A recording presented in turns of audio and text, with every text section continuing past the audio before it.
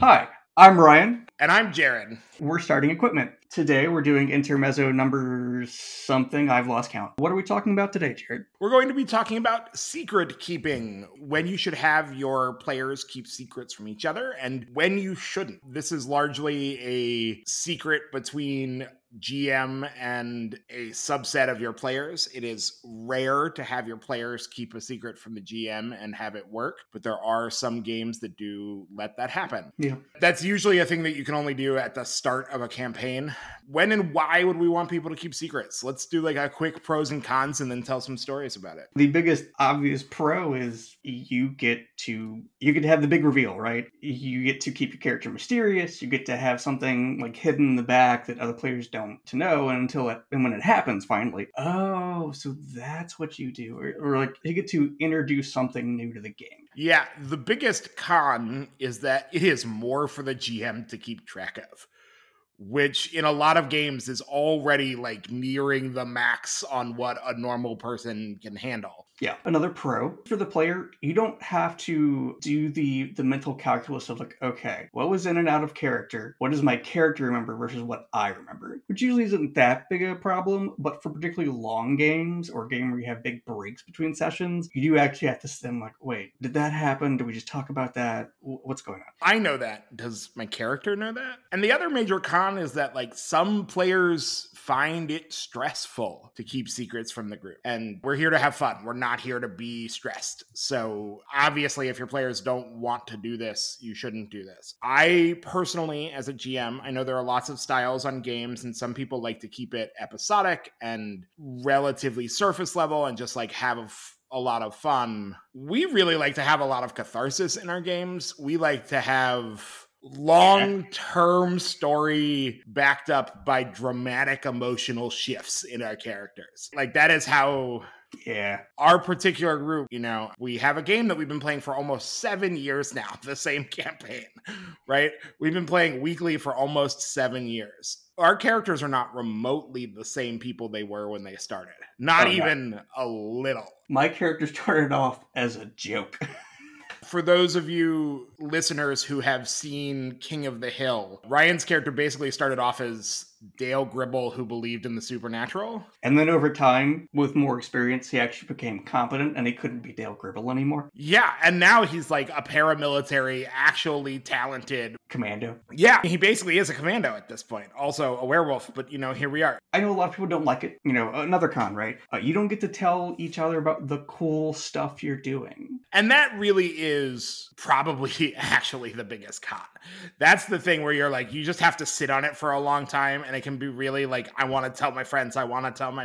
But some of the reveals you get make it all worth it. So what I do whenever we start a new campaign, part of session 0 for me is, hey, are we cool with keeping secrets from each other? Do we want everything on the table? Do we not? Yeah. And whatever the group decides, we'll go with. You can have a good game where you don't keep any secrets. But I will say, in this almost 7-year game of what was once Hunter, and we still call Hunter, but it's really now a Tapestry game, my 2 favorite story arcs revolved around keeping secrets. Sure. I thought both of those moments that we had were absolutely incredible. So we had a fight against a big bad. Our characters were fighting an old world god that had inhabited basically a fake body, essentially, like not its original body, and so it was weaker, but they had to square off and they had to protect somebody who could help them beat this big bad. And one of our characters died protecting the NPC they needed to protect. It was a player death. That sucked. It was a character death. It was not a player death. Our player is fine. It was a character death. And that character had been in the group for 4 or 5 years at that point? Yeah. And so our party took it hard and had an in-character funeral for him, told stories about him. He was honored by the people we were defending. It was like a really big thing. And after the session, I was like, so, hey, player, what do you want to re-roll? What do you want to do? And this was before all of our characters had taken on their templates. They had started as normal hunters, but were eventually going to get templates. And he had wanted to be a mage. And we were talking about how he could re-roll and could still end up being a mage and all this. And we were like, great. And then I had the idea. I was like, hey, there's another template in this game called Geist, where people come back from the dead bonded to a very powerful spirit. How would you feel about that happening with your character? And he instantly said that he loved the idea. But we wanted it to feel special and as impactful as like his death had been and the funeral had been. So we didn't just want him to reappear. And so he and I decided that he was going to temporarily take over an NPC. We told the rest of the party that he was permanently taking over the NPC. He played it for about 2 months, I think 8 or 9 sessions. And then the next time we had a major combat, there was something from the woods messing with the enemy, and when combat was over, they realized that it was their old friend who had died, who had clearly come back. And it was a super cool moment. Yeah, and look, those are the big payoffs, right?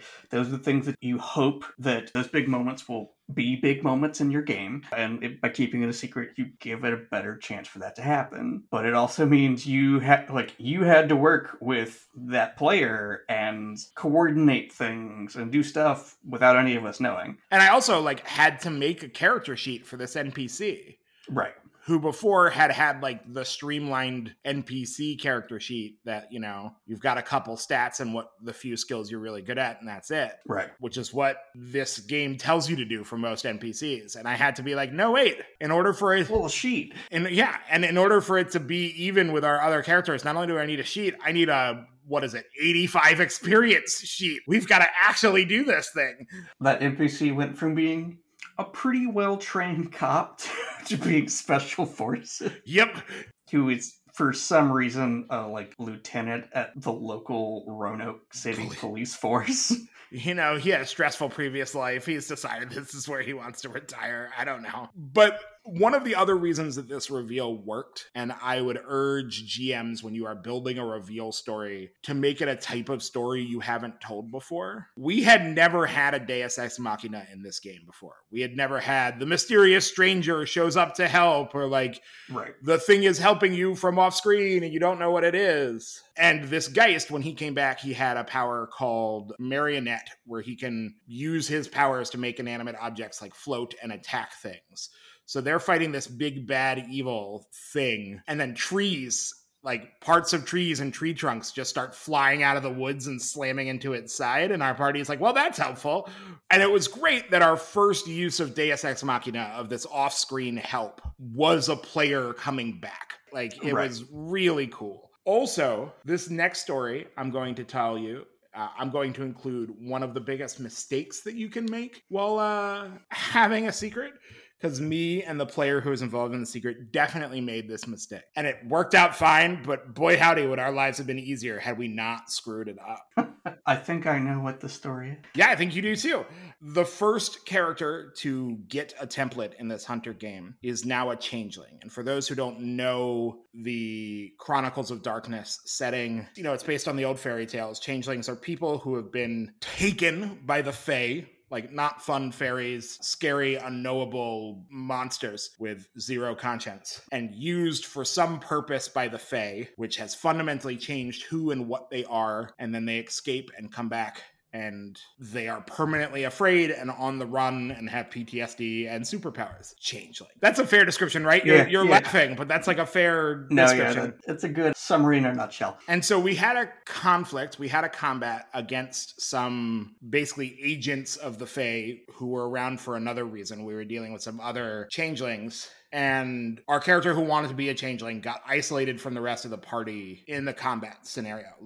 Was alone in a room with one of them, fighting them for a second while the rest of the combat had moved. And I messaged them and said, you have now been replaced. You have been taken. You have been replaced by a fetch, which is a simulacrum of a person so that the people who know that person don't realize that they have been taken by the Fae. And one of the things that this setting does that I really love, the fetch doesn't know it's a fetch. The fetch, until it is proven beyond a shadow of a doubt, believes it is the real person. It has their memories, it has their knowledge, it has everything. So I'm like, you've been replaced. You're the fetch. And so eventually what we wanted to do, and we had talked about this beforehand, is we were going to have the fetch start totally normal and then slowly start acting weird until the party figured out that the real person was missing, and then the whole party was going to go into Arcadia where the Fae live and free their friend. That was going to be the whole story arc.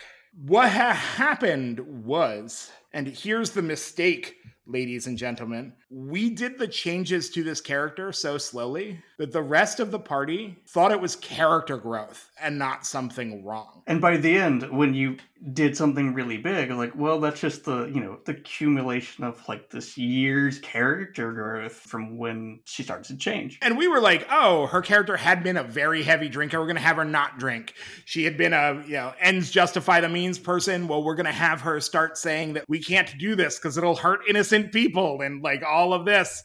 And we thought we were dropping huge thing after huge thing, but we had done it so slowly, like over the course of a year in real life, that everyone else just thought it was character growth. And so we had to like really go over the top by the end and basically have a full in-character meltdown and have some NPCs be like, hey, she's weird, before they finally figured it out. And that didn't stop the reveal from being amazing. That story arc of figuring that out and going to Arcadia is still my favorite couple months of role-playing I've ever had. But boy, would it have been better had we ramped up our things getting weird by 20%, right?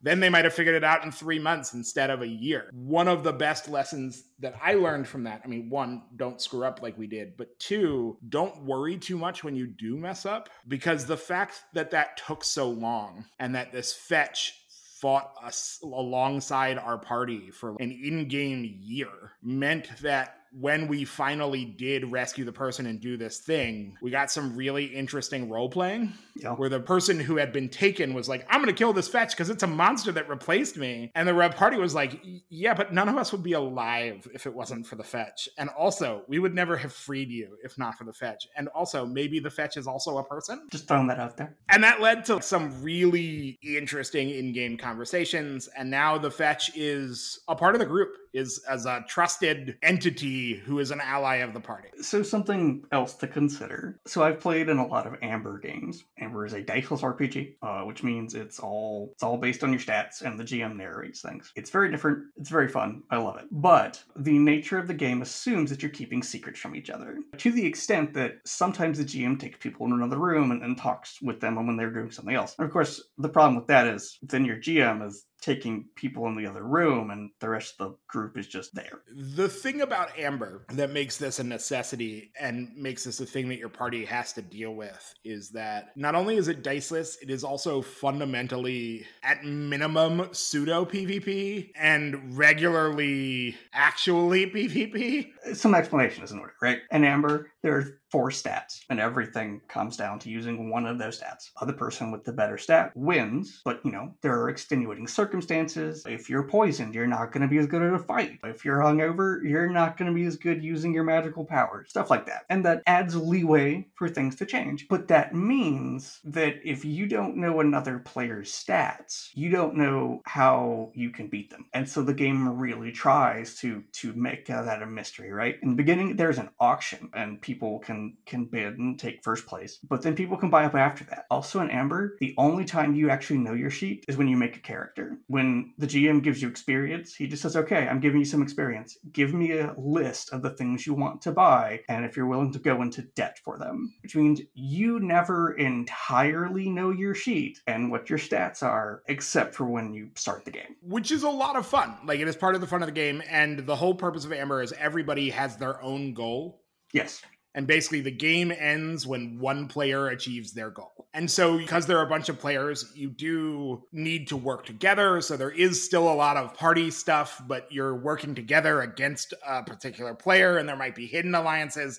It's a politics game. And if that is a thing you want, then Amber is, I think, the best politics RPG game I know of. It's freaking sweet. But if you want to adventure with some friends and not try and stab each other in the back, Amber is not the game for you. It's a different story if you do it that way. So one of the things that I do, I try not to have games where I'm going to take players away frequently. Not that it never happens, but it happens very rarely in our game. When I play a game like Amber, where I'm going to have to be taking players away regularly, or I once played another game where the whole group were spies on each other and you didn't know who was double agents and all that stuff, and I had to take people away in other rooms a lot for that game too. I make sure sure that the players have something to do so they aren't bored while I am in the other room. Like when we played physically together with that Super Spice game, there are some really fun board and card games that are meant to be played for 5 or 10 minutes. There are a few of these that are really good. Forbidden Island is one that is a lot of fun. It's a little board game.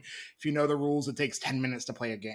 I would have these sitting on the table so that when I took a player out, you guys could play Once Upon a Dream, or could play Forbidden Island, or one of these games that's really, really fast, or could play a game of Flux. For those who don't know, Flux is describe it as an Uno-like game where the rules change every turn. People can keep changing the rules. Yeah. And the cards, like, you'll hold a card that says, this is how the rules change. But at its core, it's very Uno-esque. And it takes 5 or 10 minutes to play. And so I'm having a secret conversation with someone in the next room, and everybody else is taking a break and playing Flux. And we come back and start playing again, and it's a blast. But again, that's more work for the GM. Yes, it is. I had to buy a bunch of small little games and keep them in my backpack, right? And you can't go past the fact that some players just don't like to do that. They don't like keeping secrets. They don't like the stress about it. And that's fair. Totally fine. Totally fine. And I think that's all we have on the subject. Session 0, the stuff, check with your players, have fun, right? Like, we're here to find the fun. But sometimes the big moment of, haha, I've been keeping a secret for a year and we did something awesome is totally worth it. And I've even seen GMs try and work around it a little bit, where they have off-screen scenes where they tell you something. Like, the party leaves the graveyard and none of you see, but a hand pushes its way out of the grave. Something like that. So the players still get some stuff that's happening without just telling them everything that's going on behind the screen. That's also a great thing to do. I should use that tool more often. I think that's it for today. Once again, I'm Jared. This is Ryan, and we are the Starting Equipment Podcast. Thank you for tuning in to this week's Intermezzo. We'll be back in just a few weeks with season 2. So I hope you keep listening. Have a good day.